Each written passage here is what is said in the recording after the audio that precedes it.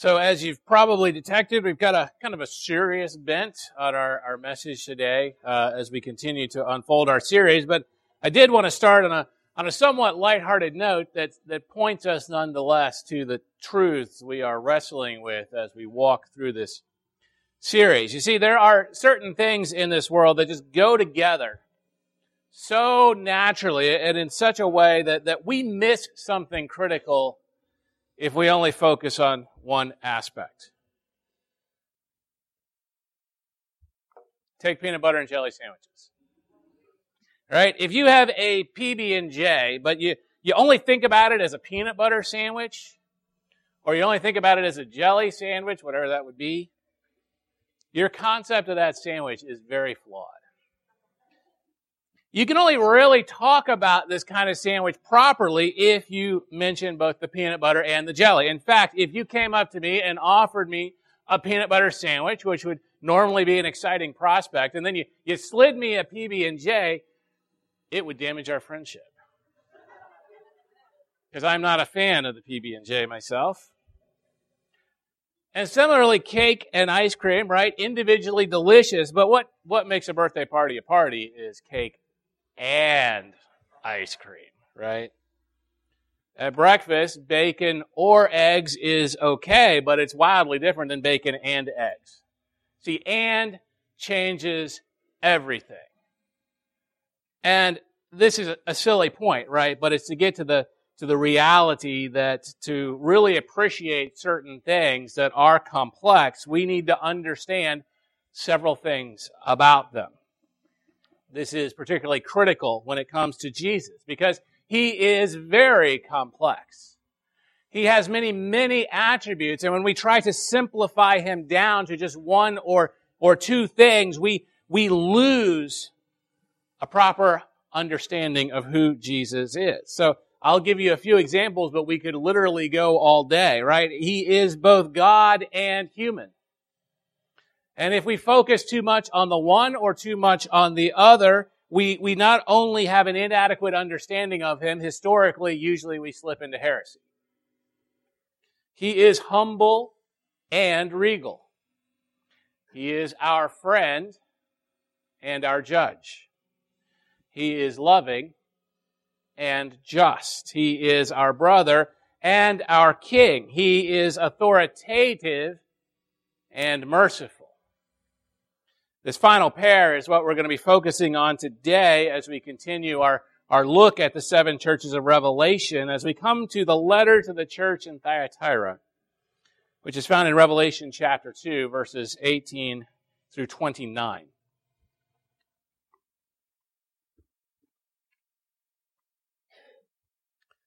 And to the angel of the church in Thyatira write the words of the Son of God, who has eyes like a flame of fire, and whose feet are like burnished bronze. I know your works, your love and faith and service and patient endurance, and that your latter works exceed the first. But I have this against you, that you tolerate that woman Jezebel, who calls herself a prophetess, and is teaching and seducing my servants to practice sexual immorality and to eat food sacrificed to idols.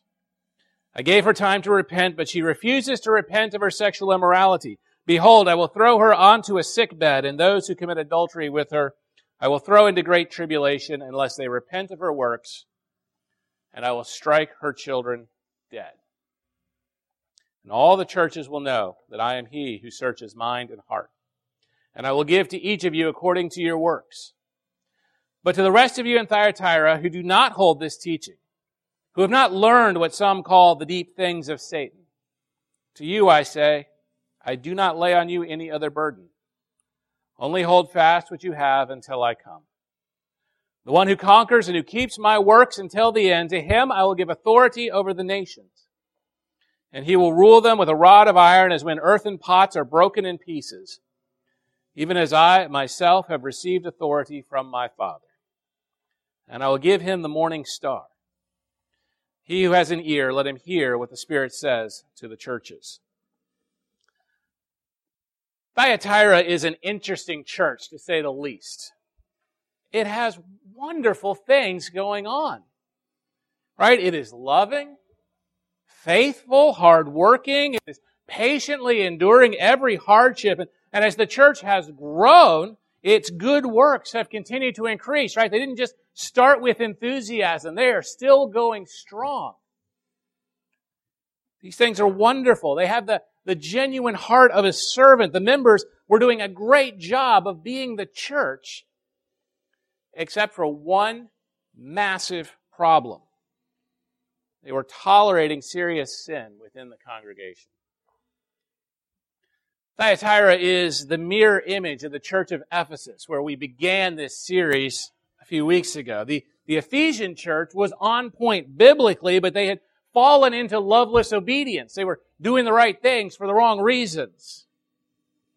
Thyatira is the opposite. It's full of love and service, but it is permitting sin to infect the church. It's interesting, and this is what Mark was alluding to, the conversation we had, that as these 7 letters unfold, right, we are seeing that there are many different risks that churches face that we must guard against in order to please Christ, and that there are commands we must follow in order to be a church that pleases Christ. And I hope and pray that is everyone's desire.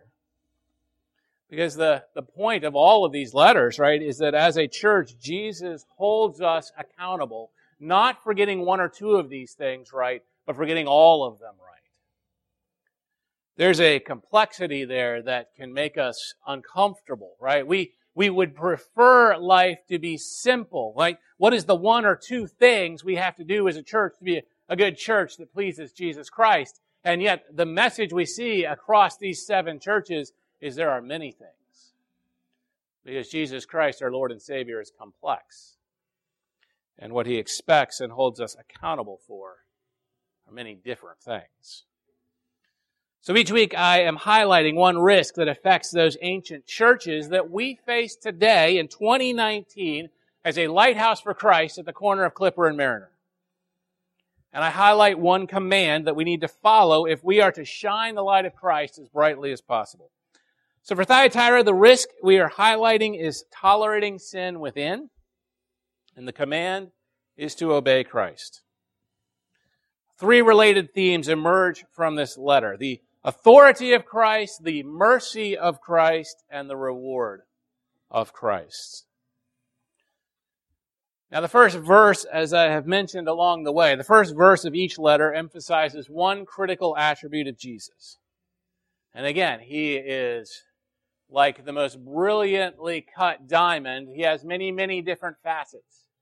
All true, all valid, all important. So each letter picks one to highlight that is particularly relevant to the message that He's got for that church. And the element He is emphasizing here is the divine authority of Christ. Verse 18 says, "And to the angel of the church in Thyatira write, the words of the Son of God, who has eyes like a flame of fire, and whose feet are like burnished bronze."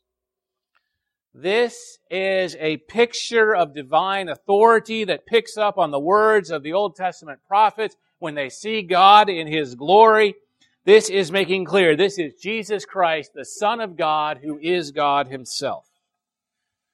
This image of Jesus in His present glory is described in further detail in Revelation chapter 1, verses 14 and 15.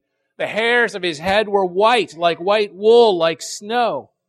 His eyes were like a flame of fire. His feet were like burnished bronze, refined in a furnace. And His voice was like the roar of many waters.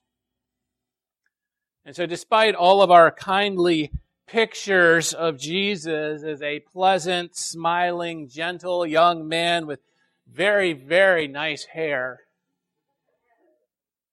He is God in the flesh, with all of the holiness and purity and righteousness and justice and power of God. I am reminded here, if you're a fan of C.S. Lewis in the Chronicles of Narnia, there's a part where he is speaking of Aslan, the lion who represents Jesus Christ, and he says he is not a tame lion.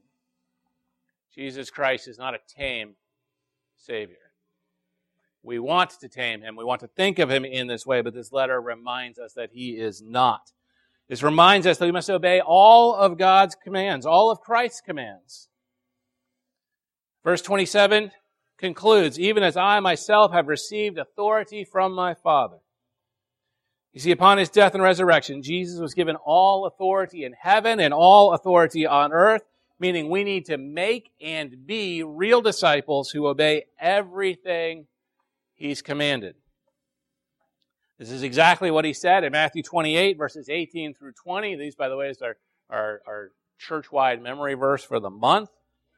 All authority in heaven and on earth has been given to me. Go, therefore, make disciples of all nations, baptizing them in the name of the Father and of the Son and of the Holy Spirit, and teaching them to obey all that I have commanded you. The bottom line of this letter is that real faith in Jesus as Lord and Savior requires respect and obedience to Him and His authority and what He commanded, and it's not optional. His concern is not for the sin in the city of Thyatira.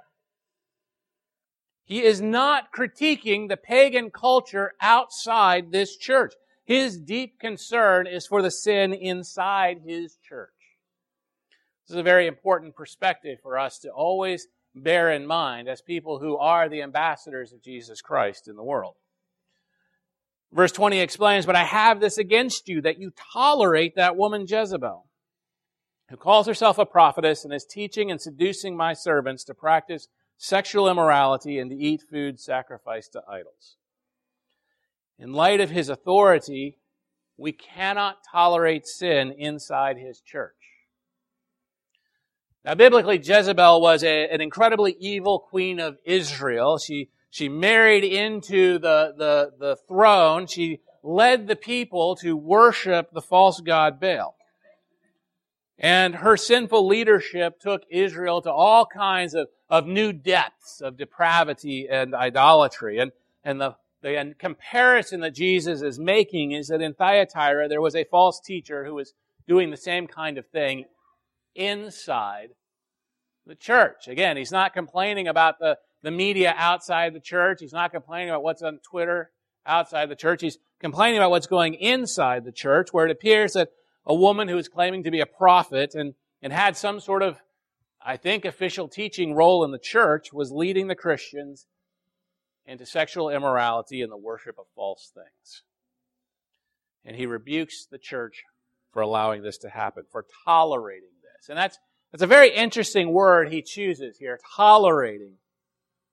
It's interesting to us in 2019 because tolerance has become the highest moral virtue in postmodern American culture. Right? In the name of tolerance, our culture has radically and powerfully embraced a you do you, I'll do me ethos that insists there can be no critical eye ever turned towards personal behavior. Right? Literally, the greatest cultural crime you can commit right now in America is to be intolerant. And yet Jesus condemns his church for being tolerant of what goes on inside. Now, Christians should never be unkind or unloving. This is where we get into the complexity of Jesus, which we'll be highlighting more as we unfold today, right? There is absolutely no place in the gospel for things like racism or hatred of individuals or persecution of minorities of any kind.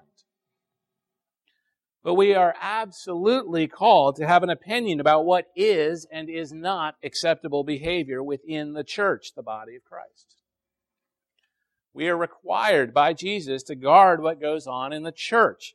And I don't mean in this building. I mean in the lives of the people who make up the church. In a culture that insists that we not only never critique, but we actually affirm every behavior and choice, both inside and outside the church, hear what Jesus says in verses 21 to 23. I gave her time to repent, but she refuses to repent of her sexual immorality. Behold, I will throw her onto a sickbed, and those who commit adultery with her I will throw into great tribulation, unless they repent of her works. And I will strike her children dead, and All the churches will know that I am he who searches mind and heart, and I will give to each of you according to your works. These are not the words of a soft, cuddly, it's all good Jesus. Jesus is calling for his church to genuinely love and obey him. And he reminds us that he knows every heart and mind, right? So he knows if we are obeying and yet our heart is wrong. And he knows when our heart is right and yet we disobey.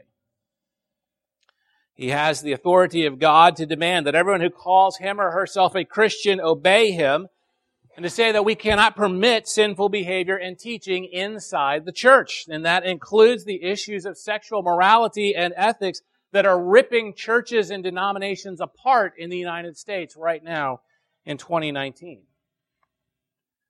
And this is a challenging message because in every side of every issue we want to simplify down to just one thing.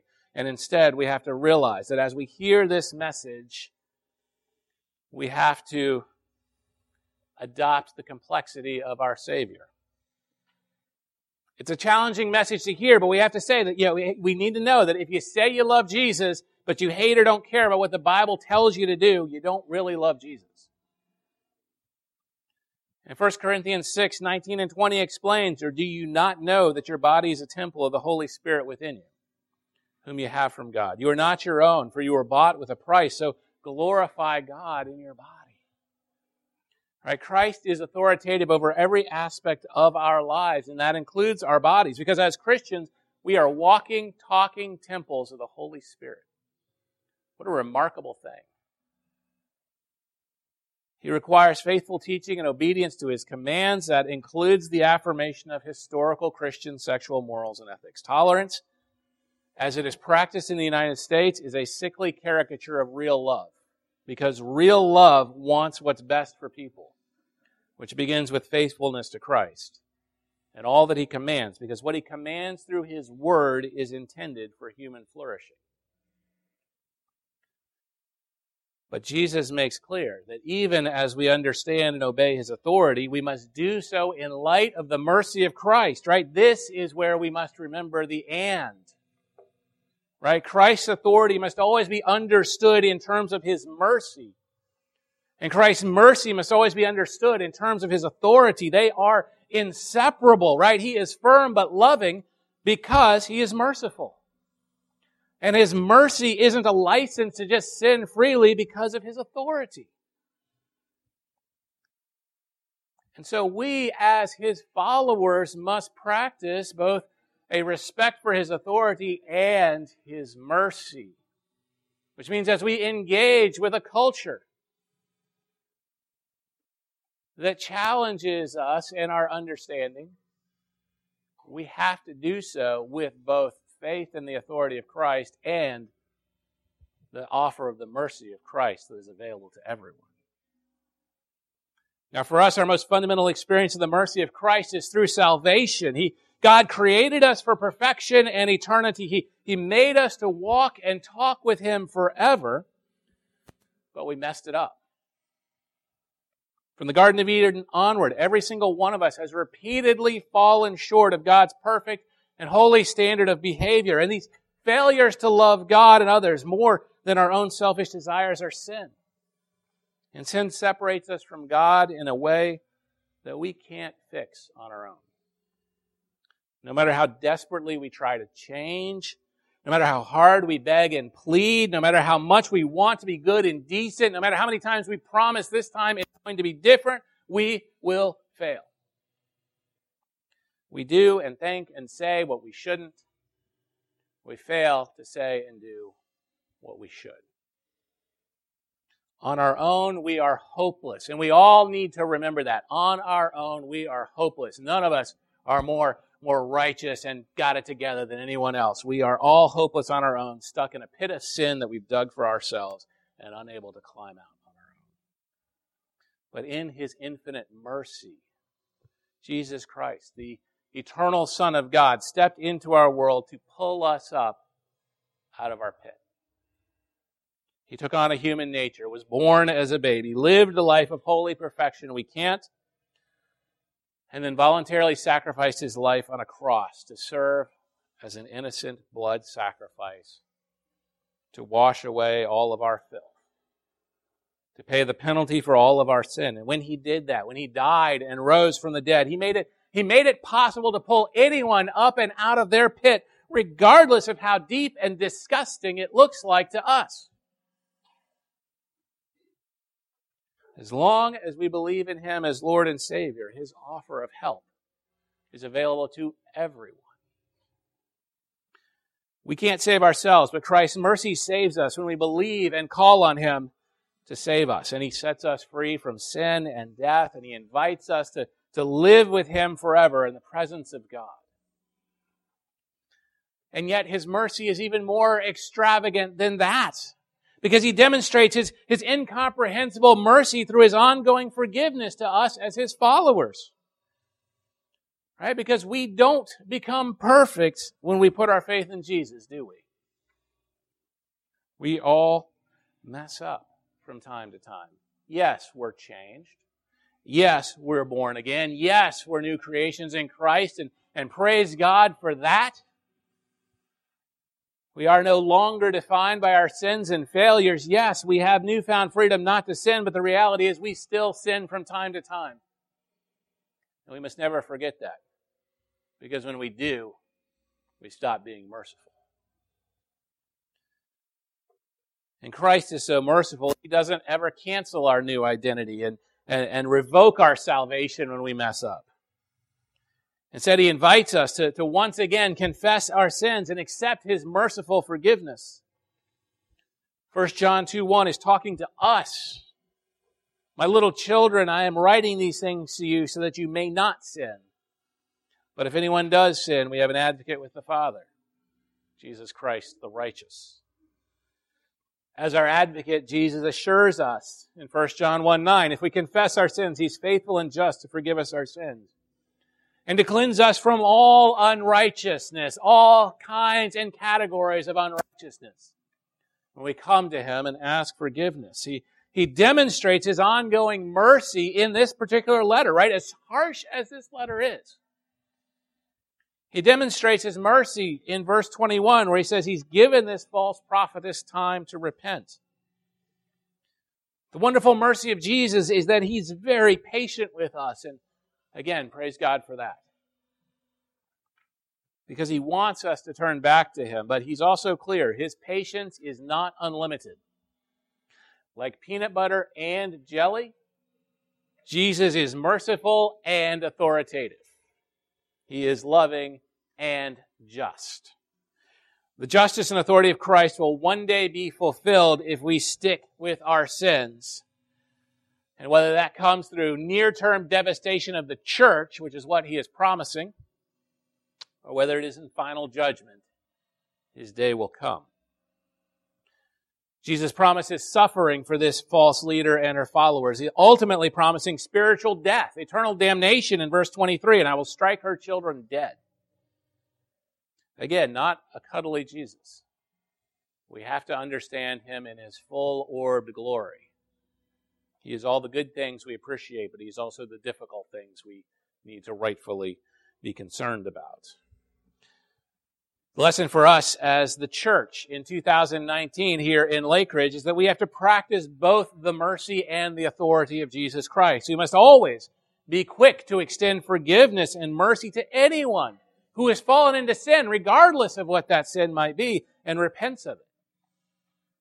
But to do this, we have to recognize sin for what it is, rather than trying to excuse it away.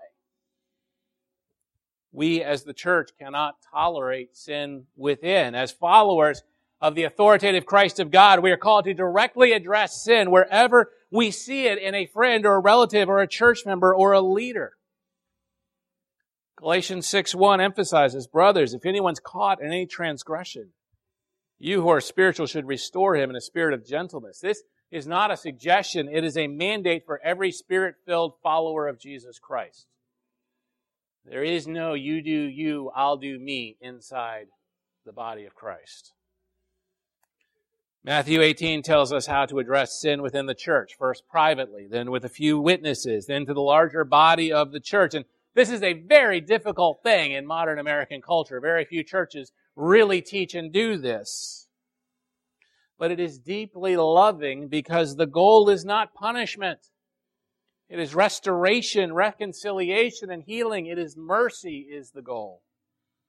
Confronting sin in a friend or a loved one is uncomfortable, but it is deeply hateful to leave them under the condemnation of Christ without getting involved. Now, to learn more about all this, I would encourage you to stick around after church for Living the Word. It'll start immediately after this down in the fellowship hall. We have lunch, and we're going to be talking about resolving conflict biblically. And most of us have some conflict in our lives, family, friends, church, etc. So don't worry if you didn't sign up. I have faith there'll be enough food. If not, we'll make a run for the border or something. But I would encourage you to head straight down for that. And why are we called to be so diligent about these things? Right? Why do we need to be so diligent about following the authority of Jesus? And what is it about mercy plus authority that is such good news? And what keeps this from just becoming burdensome and legalistic and pharisaical and all the other ugly extremes we see sometimes in church life today?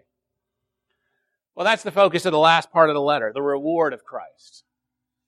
Practicing the authority and mercy of Christ matters because when we're faithful, Jesus promises mind-blowing reward.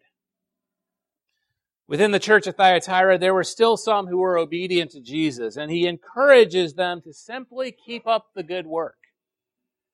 But to the rest of you in Thyatira who do not hold this teaching, who've not learned what some call the deep things of Satan, to you I say, I do not lay on you any other burden.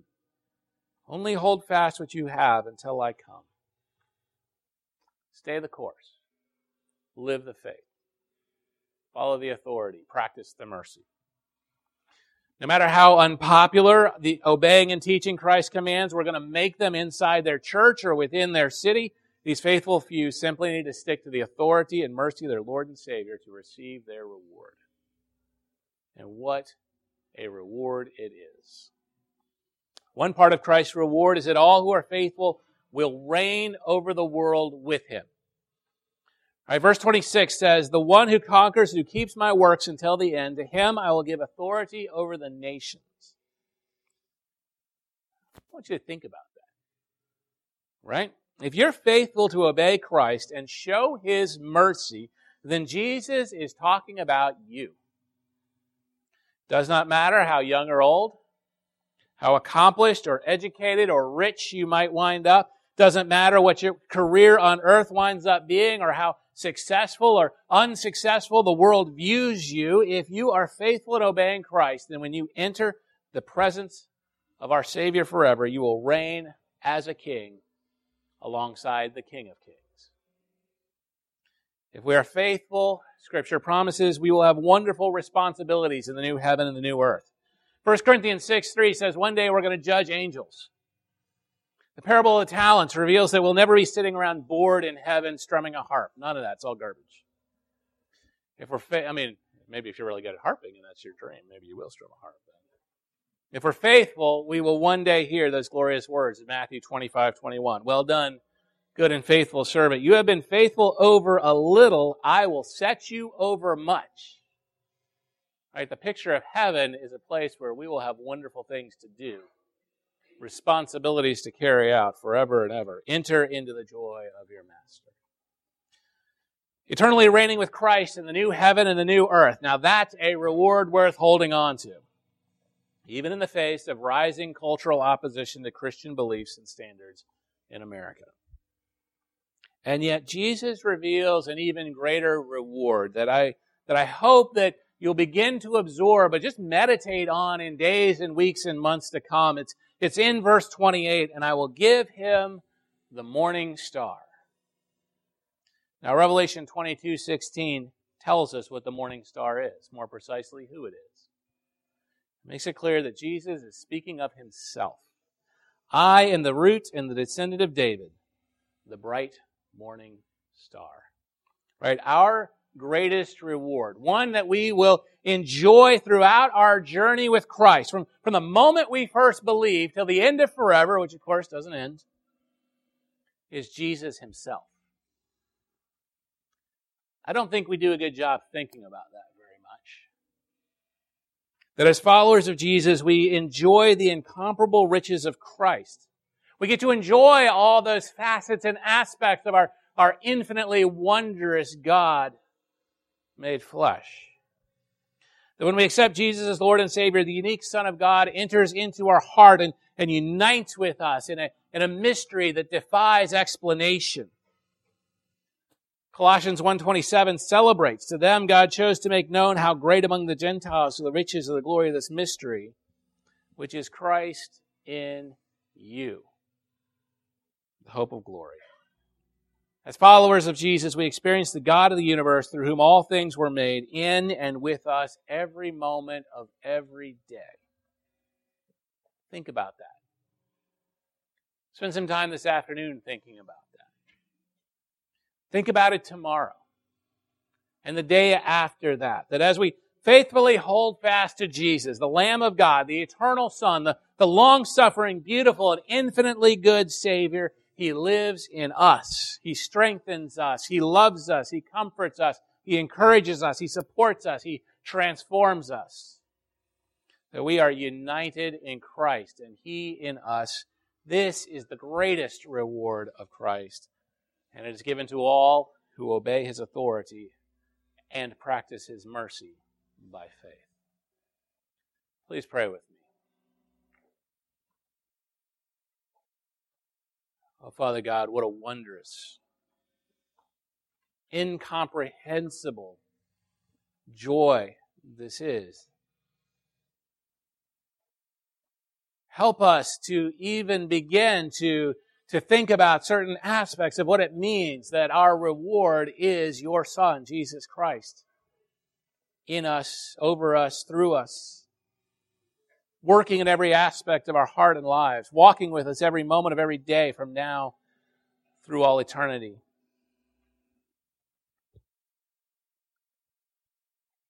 Set this image before us, Lord, so that we may have the courage and the grace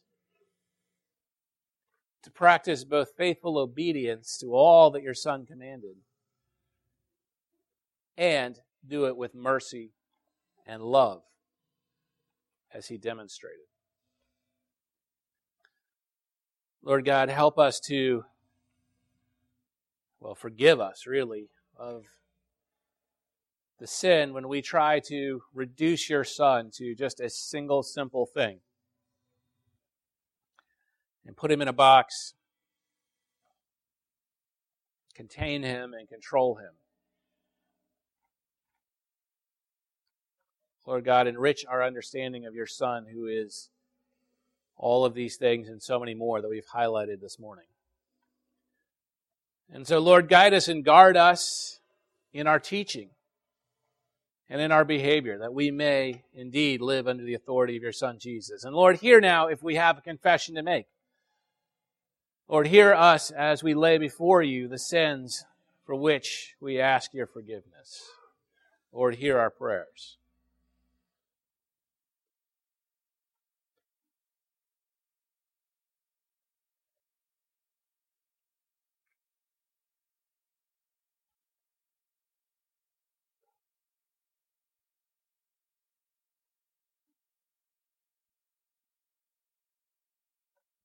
Lord, we stand as recipients of your infinite mercy and grace through Jesus Christ.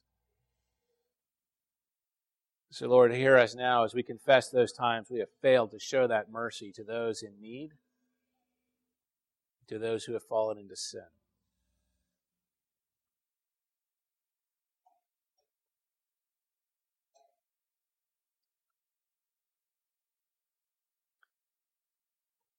Forgive us for all the times in which we have failed to truly represent your Son in both His authoritative rule and His merciful love. Help us to be a church, a lighthouse that teaches and demonstrates Christ in all His many aspects, never compromising the truth, but never losing the love and the mercy. Lord God, help us to be a church with which you are well pleased. It's in Jesus' name we pray. Amen.